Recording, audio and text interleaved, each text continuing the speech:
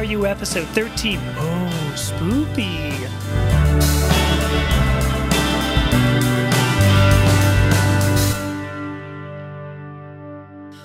Hi, kitty cats. I am Amethysta Herrick, your hostess for Why Are You? An interview podcast about identity. In our last episode, I had a discussion about oppression and the importance of standing up for yourself and others. In this episode, we meet Molly, a writer and teacher who stands up for others while she does stand up. All right, it's actually improv, but the joke was just out there, and I had to say yes and. As per usual, this content is brought to you by subscribers of my Substack publication. If you are already a subscriber, thank you so much. If you would like to support shows just like this one, as well as everything that I write, please consider subscribing using links that you're going to find in the show notes. Enjoy this interview with Molly. Today on the podcast, I am very pleased to be talking with Molly. Hi, Molly. Thank you so much for coming and talking about Why Are You with me. Thank you for having me. I'm excited. You have no idea. I'm a lot more excited than you are, I'm sure. Nobody wants to talk to me. Come on. I like to talk to anyone, honestly. I'm glad I got lumped in with anyone then, so perfect. Well, no, in the Spice Girls shirt, like honestly, I just was like, okay, this person is on my level because like I can get down with this. So if you're listening to this, which you are, because I'm not doing video, I'm wearing a Spice Girls shirt that Molly and I bonded over right at the very beginning. So I had a dumb curiosity too. Who's your favorite Spice Girl?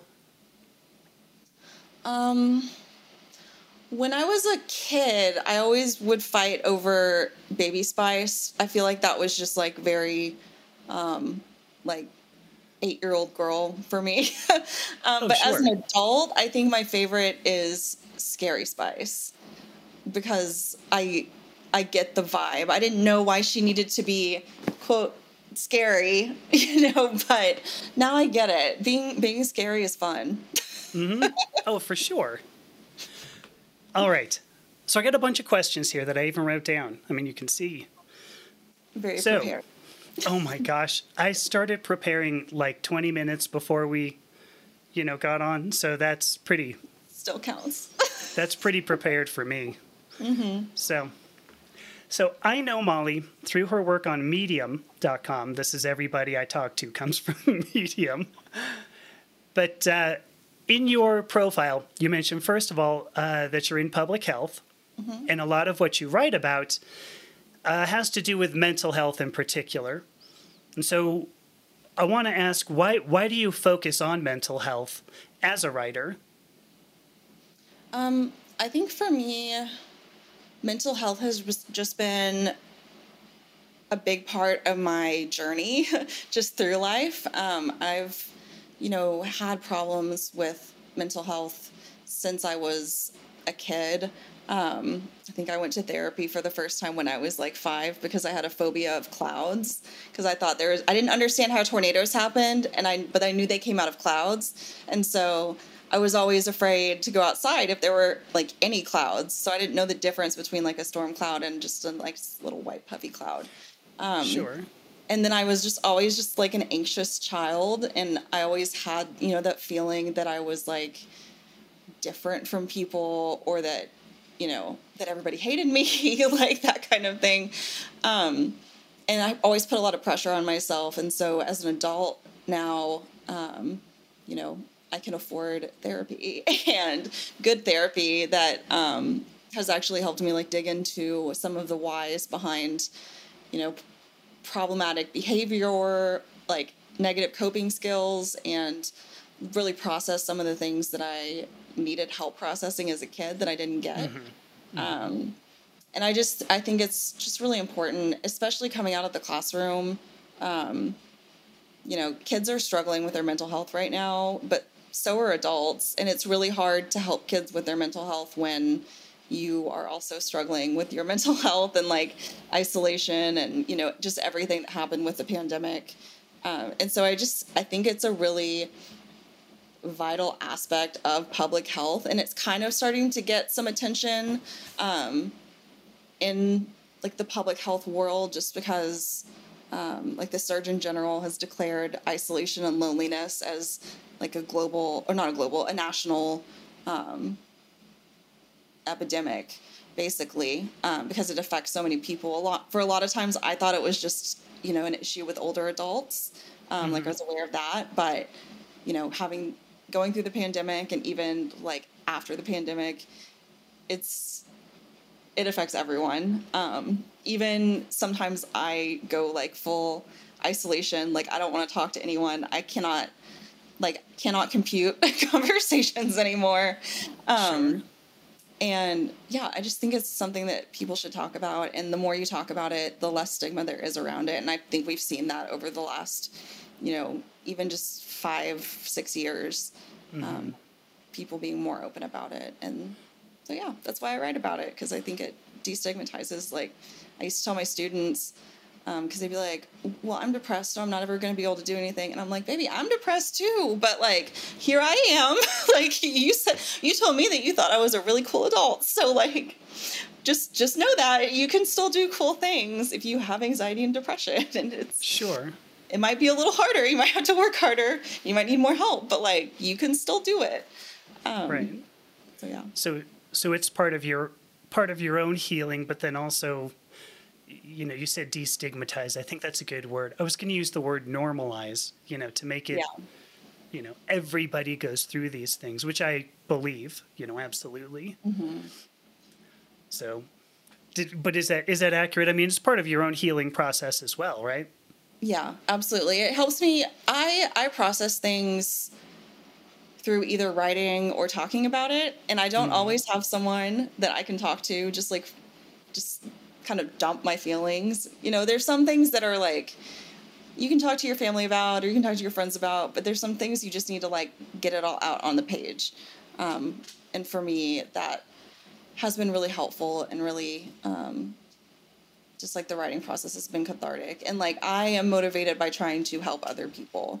So if I can take my little brain dumps and like make something helpful out of it, then that, you know, makes me feel like I'm doing something worthwhile with my time, even if it only helps one person. Right. No, admirable, quite definitely.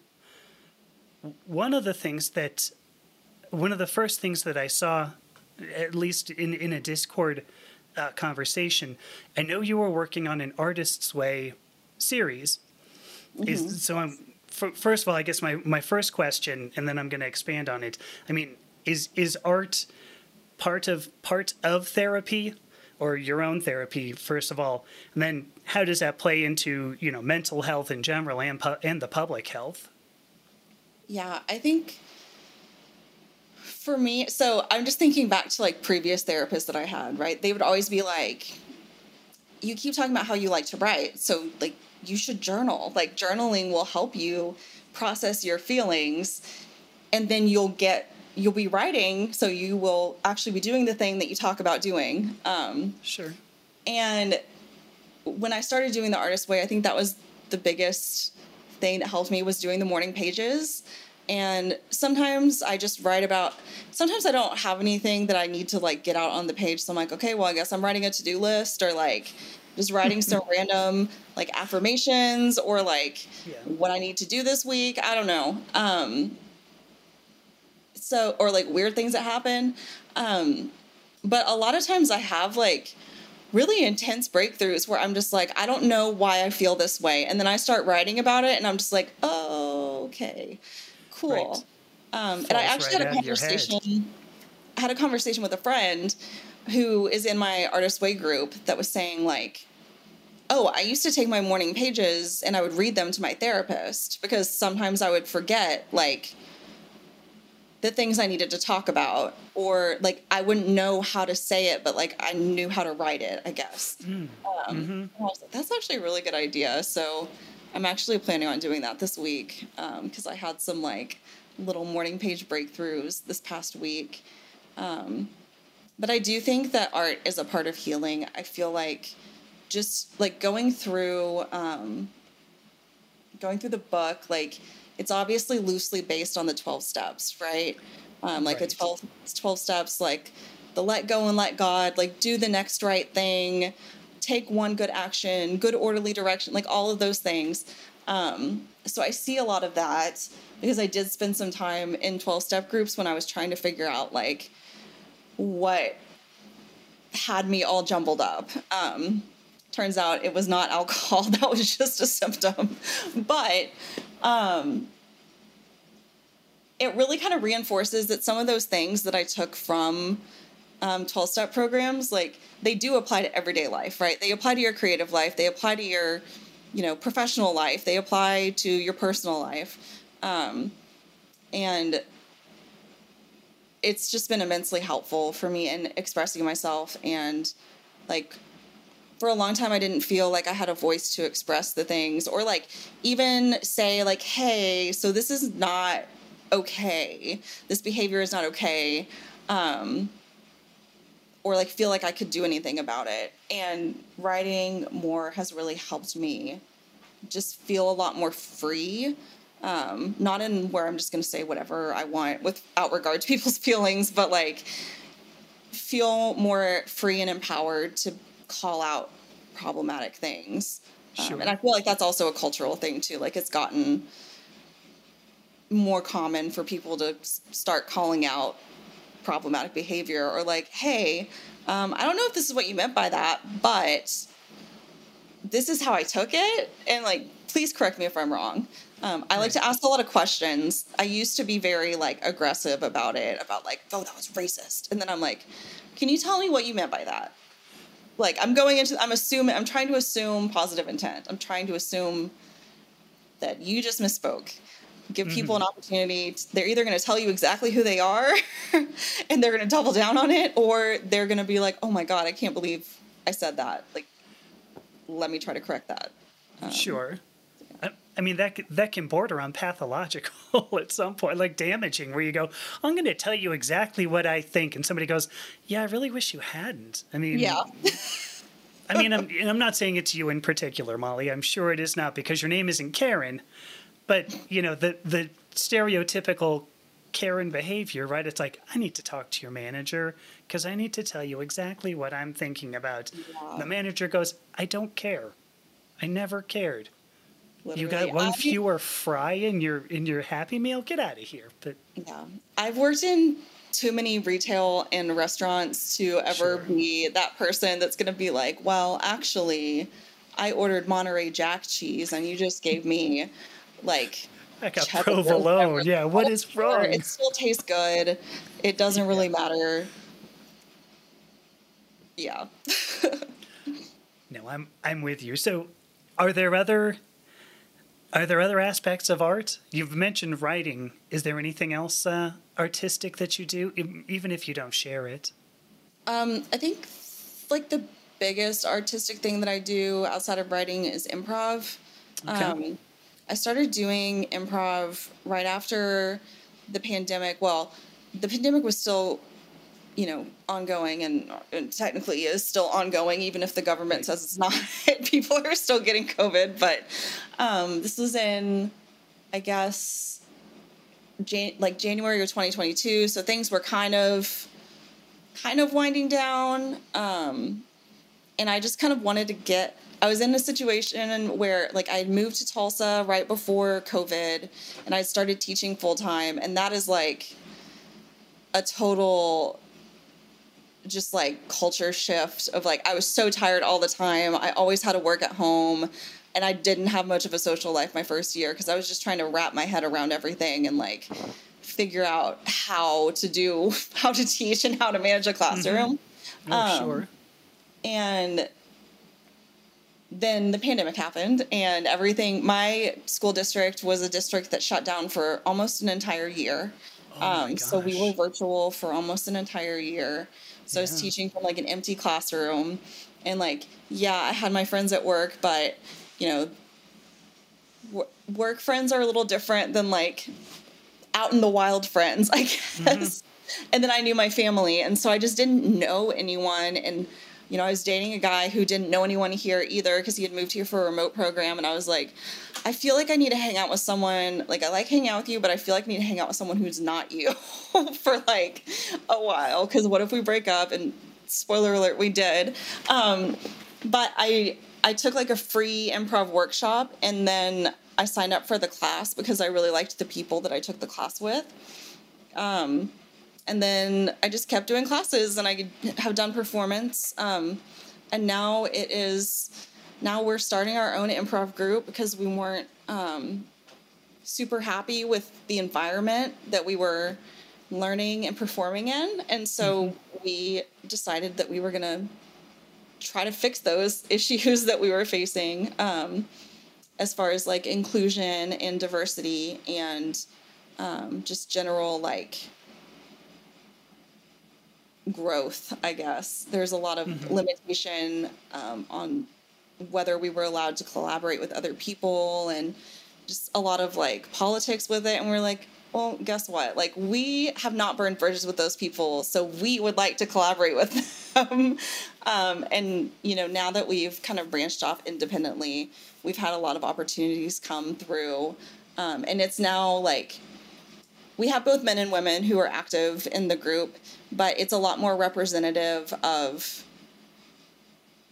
like women are most of the people who are in charge. And, you know, we're having workshops at our equality center so that we can, you know, be inclusive with where we're taking our workshops and let people know that, like, it doesn't matter what your, you know, gender identity is. It doesn't matter what your sexual preference is, whatever, like, you are welcome here. And this is a safe place for you to come and just like get out of your head for a while in this crazy, like, year that 2023 has been.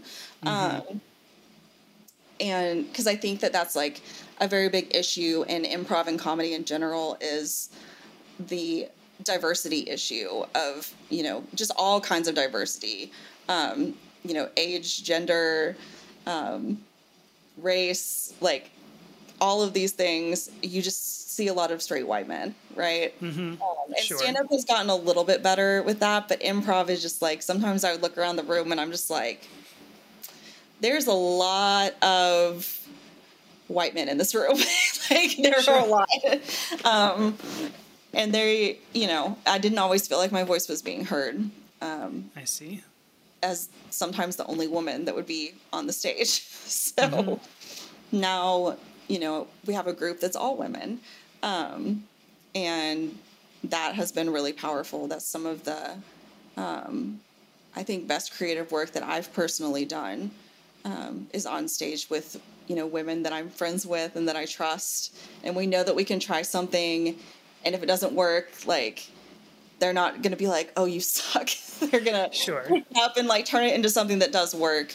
Because there's just a different, when it comes to like being able to collaborate creatively, there's just a different like wavelength that you can get on, right? When you know that people have struggled with the same things that you have struggled with, as far as like not feeling like you had a voice or feeling like you had to defer to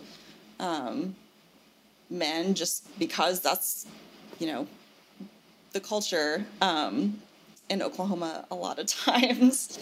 And so that's my other big creative thing. And then I do like weird little crafts and stuff sometimes when I get the itch.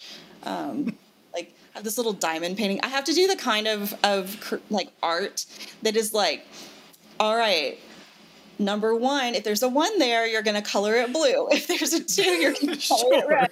Like, I am not like an artiste or anything in that case, but I do get some joy from just like almost the mindlessness of being like, red goes with 1 or whatever.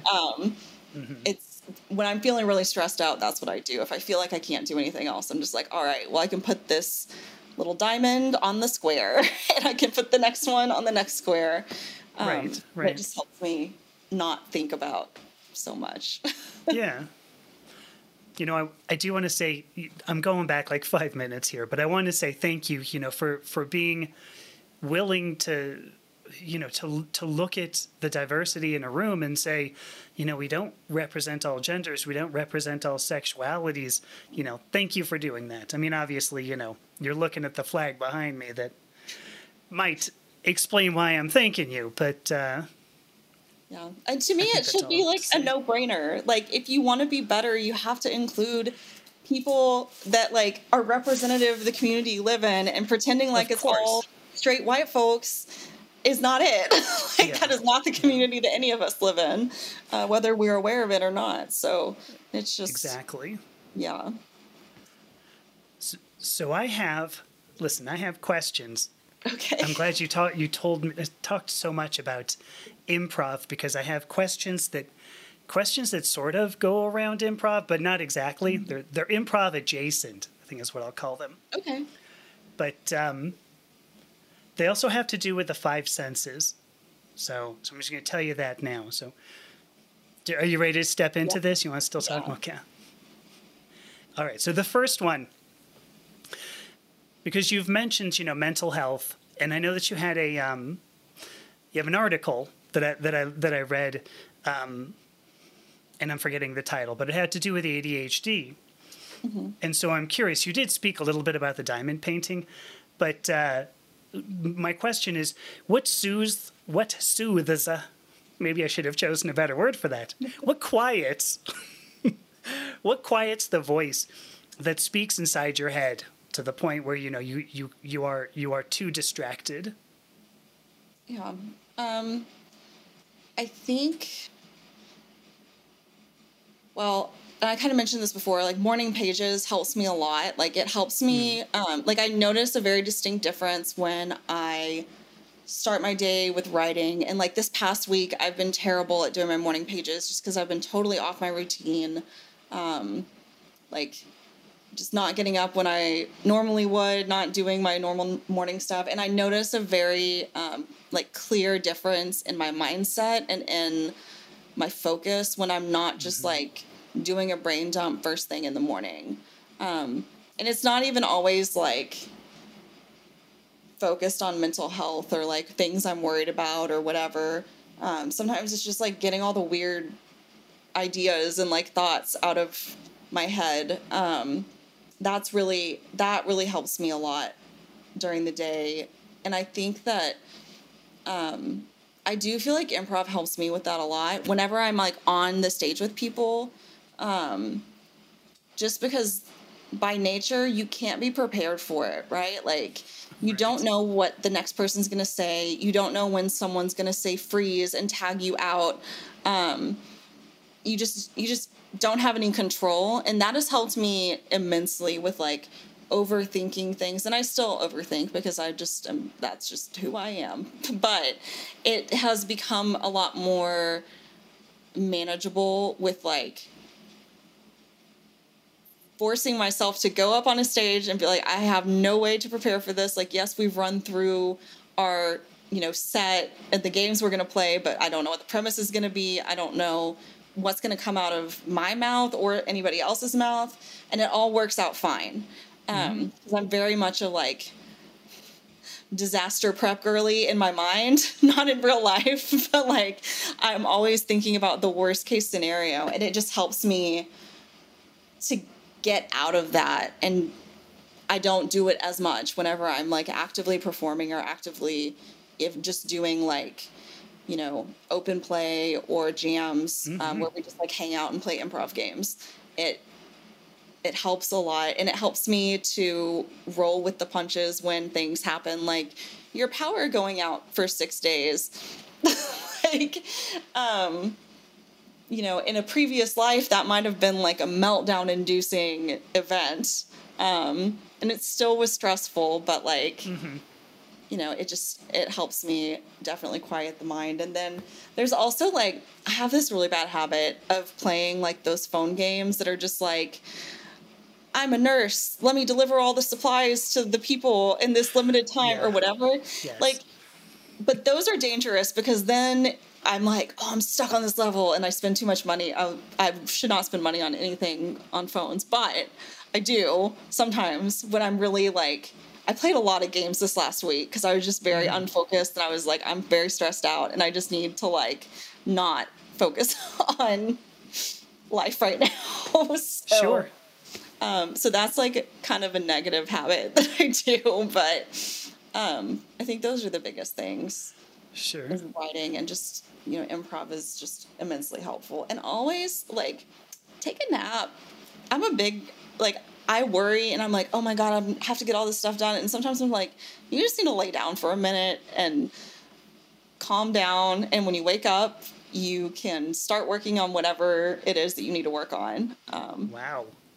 I'm going to have to try that, because I will force myself to work like 60 hours straight, because I'm like, you are finishing this.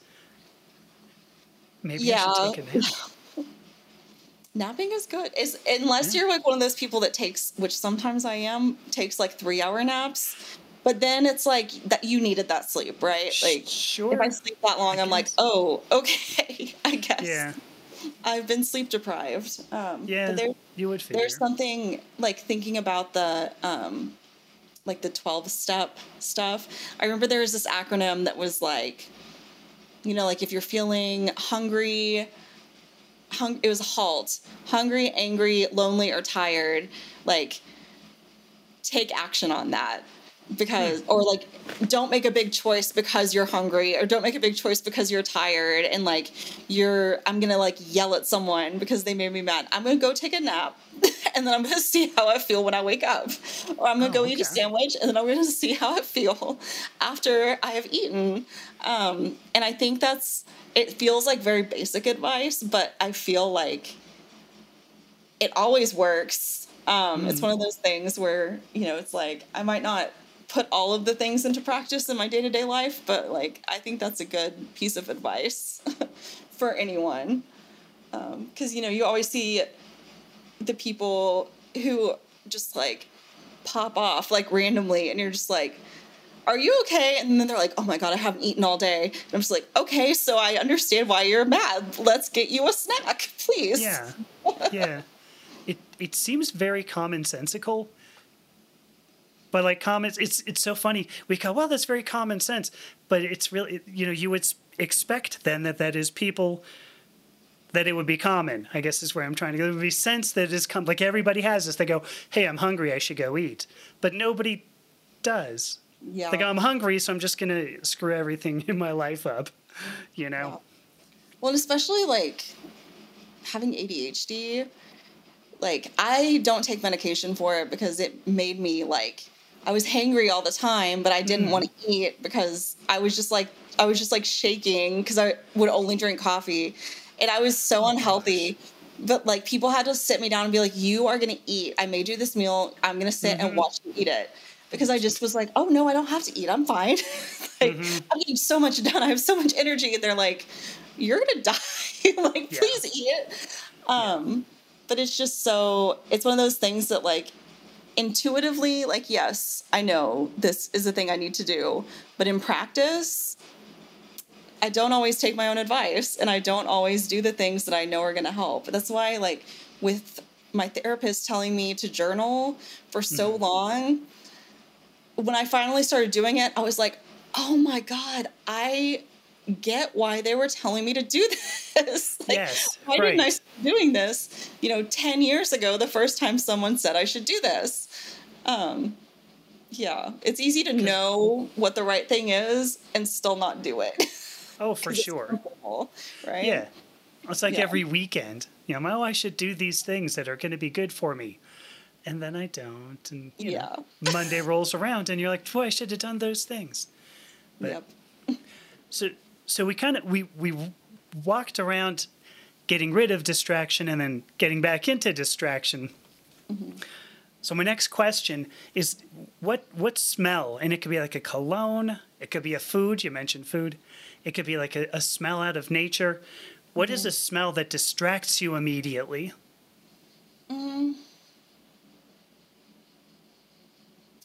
That's a really good question. I don't know if I have a good answer for that.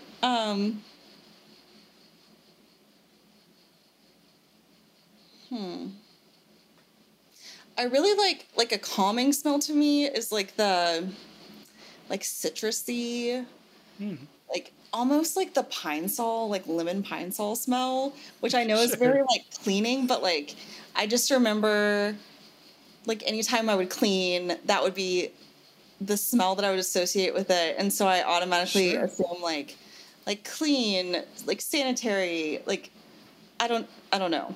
I don't know why. It also kind of energizes me, like the citrus fruit smells, but Sure. I don't know. I don't think about smell that often. But have you read Gretchen? Do you know who Gretchen Rubin is? The name's familiar to me, but She writes a lot about happiness, but she just wrote a book about the five senses and like the role that they play. And she talks about it on her podcast sometimes, but I have been thinking about reading that because I definitely neglect some of my senses, and I think smell is one of them. Smell is huge to me, and I don't know why. By the way, you said you don't know why Pine Sol would be calming, but if you're cleaning, it implies you're kind of cleaning up life, right? Yeah. You're taking action, to clean something that's messy. So I can see that. Yeah. I mean, I don't like the smell of Pine Sol, but I think, Molly, you're okay Yeah. for liking the smell of Pine Sol. I used to ask my students this question. I'd ask them random questions, and one of them was like, if you, like, what is your favorite smell? Sometimes I would ask random questions like, if you were a bug, what bug would you be? Sure. Like, just random stuff. The number of children that said gasoline is their favorite smell was concerning. Like, literally, like, half the class was like, I love the smell of gasoline. I'm just like, just don't go around smelling gasoline. Oh, like, yeah. That is not safe or healthy. It's actually very, very dangerous for your little brain. By all means, do not put it in a plastic bag and breathe in and out. Kids, don't do that at home, okay? Right. Anybody listening, don't do that. All right, so... I was thinking like flowers or like fresh laundry or something. You would hope. Yeah, that they're the freshly cut grass or something, but no, gasoline's a weird one. Yeah. So we actually asked what would distract you, and you said, well, this calms me, but that's okay. By the way, you had said you ask random questions. That's like 3 out of 4 that I wrote down. I mean, everything is sort of nonsensical. But so going back to your improv, when you get on stage, and I mean, I don't know if there's ever an audience. Do you do like actual performances? Okay. Yeah. So there are times, I know, because, this has happened to me, but there are times when you will see something and immediately you can go, yes, and. What focuses you down? What is that one thing you can see on stage that suddenly focuses you down?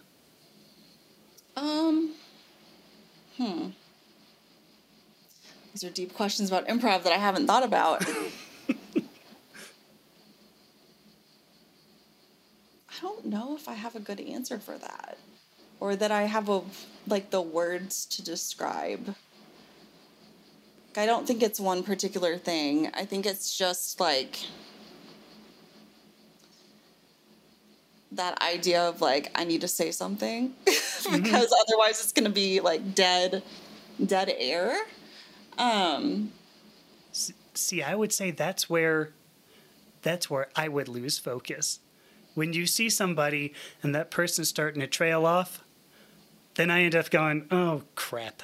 It's when somebody is actually playing it. When they're going, here is my statement, you can go, yes, and then you make something up, whatever it might have been. But I think usually I try to, because like people will start and it'll be like a very intense, like there's a lot happening, right? Like I'm a ghost that's in a swamp and this is my ex-boyfriend and blah, blah, blah. And like picking just one thing, like it doesn't have to, what you do doesn't have to match every single thing, right? You just have to yes and part of it. So it's like, I know we did one where we did a scene where it ended up being like, we all ended up being squirrels. Like there was an alien invasion and the aliens were squirrels and they were like all talking. And it's just like, we just went with the squirrel thing. And we're like, we're talking squirrels now. Like, let's go. Let's drink beer together. Like it just got weird. But I think just picking that one thing that stands out to you, because there's always going to be like a part of the premise that's more interesting to you than others, right? Right. And I think just like rolling with that, and then also like there's an like once you do improv with the same people over and over again, you kind of know when somebody is getting an idea or when they're getting like a little like seed. Especially with like my women's group, like we all hang out so much and talk to each other so much that like we kind of know when we set something up, oh, this person's definitely going to pick up on that and they're going to be able to play with that well. Versus like just not like, it's a lot harder when you do improv with people who are brand new that you have no idea what their sense of humor is and you have no idea how they react to things. Sure. So then you end up with alien squirrels drinking beer. But you know what? The alien squirrels drinking beer was fun. So did it work? Okay. It works. It ended up working out well, I think. I didn't want to dump on alien squirrels. I didn't know it worked that well. So yeah, it gets weird. Sometimes it gets so weird that everyone's like, all right, and scene, like we're done.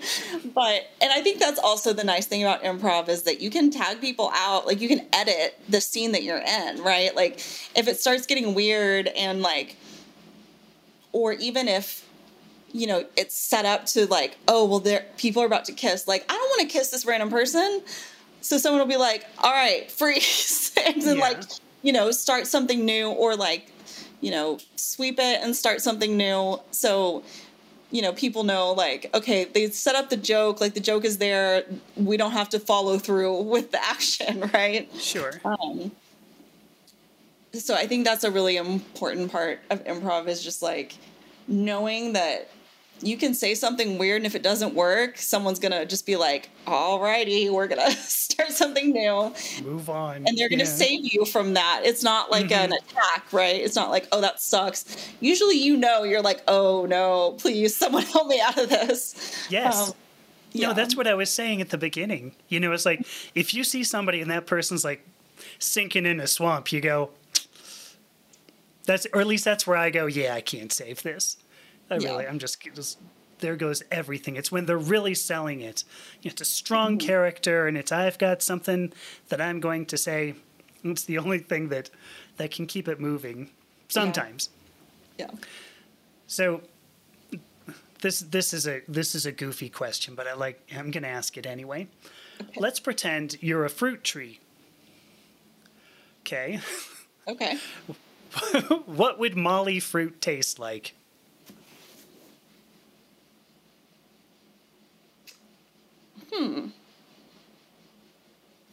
I think, like, this is going to sound really weird, but the best weird food combination that I know of is, like, carrots, which is, like, healthy. Sure. Dipped in chocolate pudding, which is not the worst thing you could eat, but also not super healthy. No. I think that's what my tree fruit would taste like. Would taste like dipped in chocolate pudding. Okay, chocolate carrots. Okay. Yes. Look, it's actually good. Don't knock it till it's like people who dip their fries in Frosties at Wendy's, which I think is disgusting. But carrots and chocolate pudding, yes, all day, every day. All right. You got to do what you got to do to get your vegetables. No, you're right. And for what it's worth, dipping fries in a chocolate shake, I actually quite like that. Really? So, yeah. So if I were going to make fun of the chocolate carrots, that's bad on me, I guess. So don't yuck someone else's yum. No, I know. So I got one left. Okay. Okay. Because we went through sound, we went through sight, that was taste. I don't even know what the other one was. Oh, smell. Yeah. So the last one has to do with touch. And you can take this wherever you want, but the question is, how does Molly want to be kissed?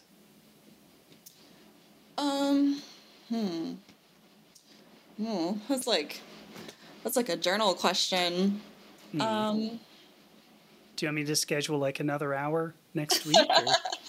I think that for me, if it's going to be a kiss, it has to be a real kiss, right? Like, but also like with consent. Consent is important. Sure. Like I always tell people, I'm like, don't touch me. Don't come up behind me and surprise me, because I will hit you in the face. Like, I do not like to be surprised. I want to see the touch incoming so that I can decide whether to accept or reject it. Sure. So I feel like with consent is the most important part, but also I think like with feeling, like I did a lot of kissing with no emotion or no like connection to people in my early 20s. Sure. And now I want there to be some feeling or some like emotional connection behind it. Yeah, I think that's the big thing. I want to spin it around just a little bit here, because you said if it's incoming, you want to decide whether to accept or reject. Mm-hmm. How's that rejection look? I mean, is it just like, arm outstretched? Sorry, Jim, not going to happen? So it's not like people always try to come up to me and kiss me like unprovoked. But like, I believe it. I'm looking at you. I'm sure that happens 3 times a day. With hugs, okay, like that's like the best example I can think of. So like I have no issues like hugging like female friends or whatever. Like I'm very comfortable. Like I know this is not going to be misconstrued. Like we are friends and we are hugging, we're emotionally supporting each other. But like with men, it gets a little iffy. Like if I don't know you that well, I don't want to hug you. And I had like a friend, he was like leaving a group outing and he kind of stopped and he was like, "Are you a hugger?" And I was like, "Not with men that I don't know that well." And he was like, "Okay." And so he gave me like a fist bump or a high five. And so like, it's not like I'm like, "Don't touch me." Oh my God. I'm just like, I am not a hugger. Like I'm not, I prefer not to be touched like by people I don't know or in a surprise fashion. Like any physical altercation, I've never actually been in a physical fight, but anytime I've been ready to start one is when, you're at a bar and somebody comes up behind you and touches you and you're like, "Who are you? I don't know you. Why do you think you have a right to touch me anywhere? Let alone, on my butt or whatever." Like, I will like punch you in the face. But I think that's the big thing. It's not like a rejection. It's just like that's not where this is going. Like conversation. Because it's usually, with stuff like that, it's usually people who have good intentions as far as like, we hung out and we bonded, so I went to hug you. And sometimes I'm just like, I'm not there yet. But, it's just like a boundary that I have set for myself as an adult. Just, there were lots of people that I didn't want to hug when I was a kid. And your parents say like, "Oh, well, hug so-and-so." And I'm like, I don't know them though. Like, you know them. I don't know that person. I don't want to give them a hug. And so it's like now as an adult, I can set the boundaries that I wish I had as a kid. Right. Which I think is a very lovely way of like reparenting yourself. Not that my parents were like forcing me to hug random strangers all the time, but like, it's just those boundaries that you wish that you could have, as an 8-year-old been like, I would prefer not to. Yeah. No, I'm with you on that. Mm-hmm. I have a friend who has I don't know what to call it. I was going to say motto. It was a practice not to be the first to let go in a hug. So imagine, somebody comes up and says, "Hey, I don't really know you, but I want to give you a hug." But then also having that practice. So now you're like, "I don't really want to hug you," but then you're not going to be the first to let go. So now this person might be going, "Is something happening here? What's going on?" Yeah. Now, I would change that practice right fast. I'd be like, yeah. I always try to ask people too, like even with my students, like some students, they would be crying and they would really they would like want a hug. Oh, sure. And some students react differently. And so I started being like, do you want a hug? Do you want advice? Do you want a pat on the back? Like, how can I help you with this? And sometimes they'd be like, no, don't touch me. I'm so mad right now. And I'm like, okay. Yeah. Like, yeah. Do you want to be alone? And they're like, yes. And I'm like, okay, I will leave you alone. I'll be back in 5 minutes to check on you. So I think it's like a thing that goes both ways. Like, I prefer people to, ask before initiating that. And I also try to ask before I initiate it, just because you don't know, you don't know what people's past is like. You don't know what is troublesome for them, or what might be like triggering for them.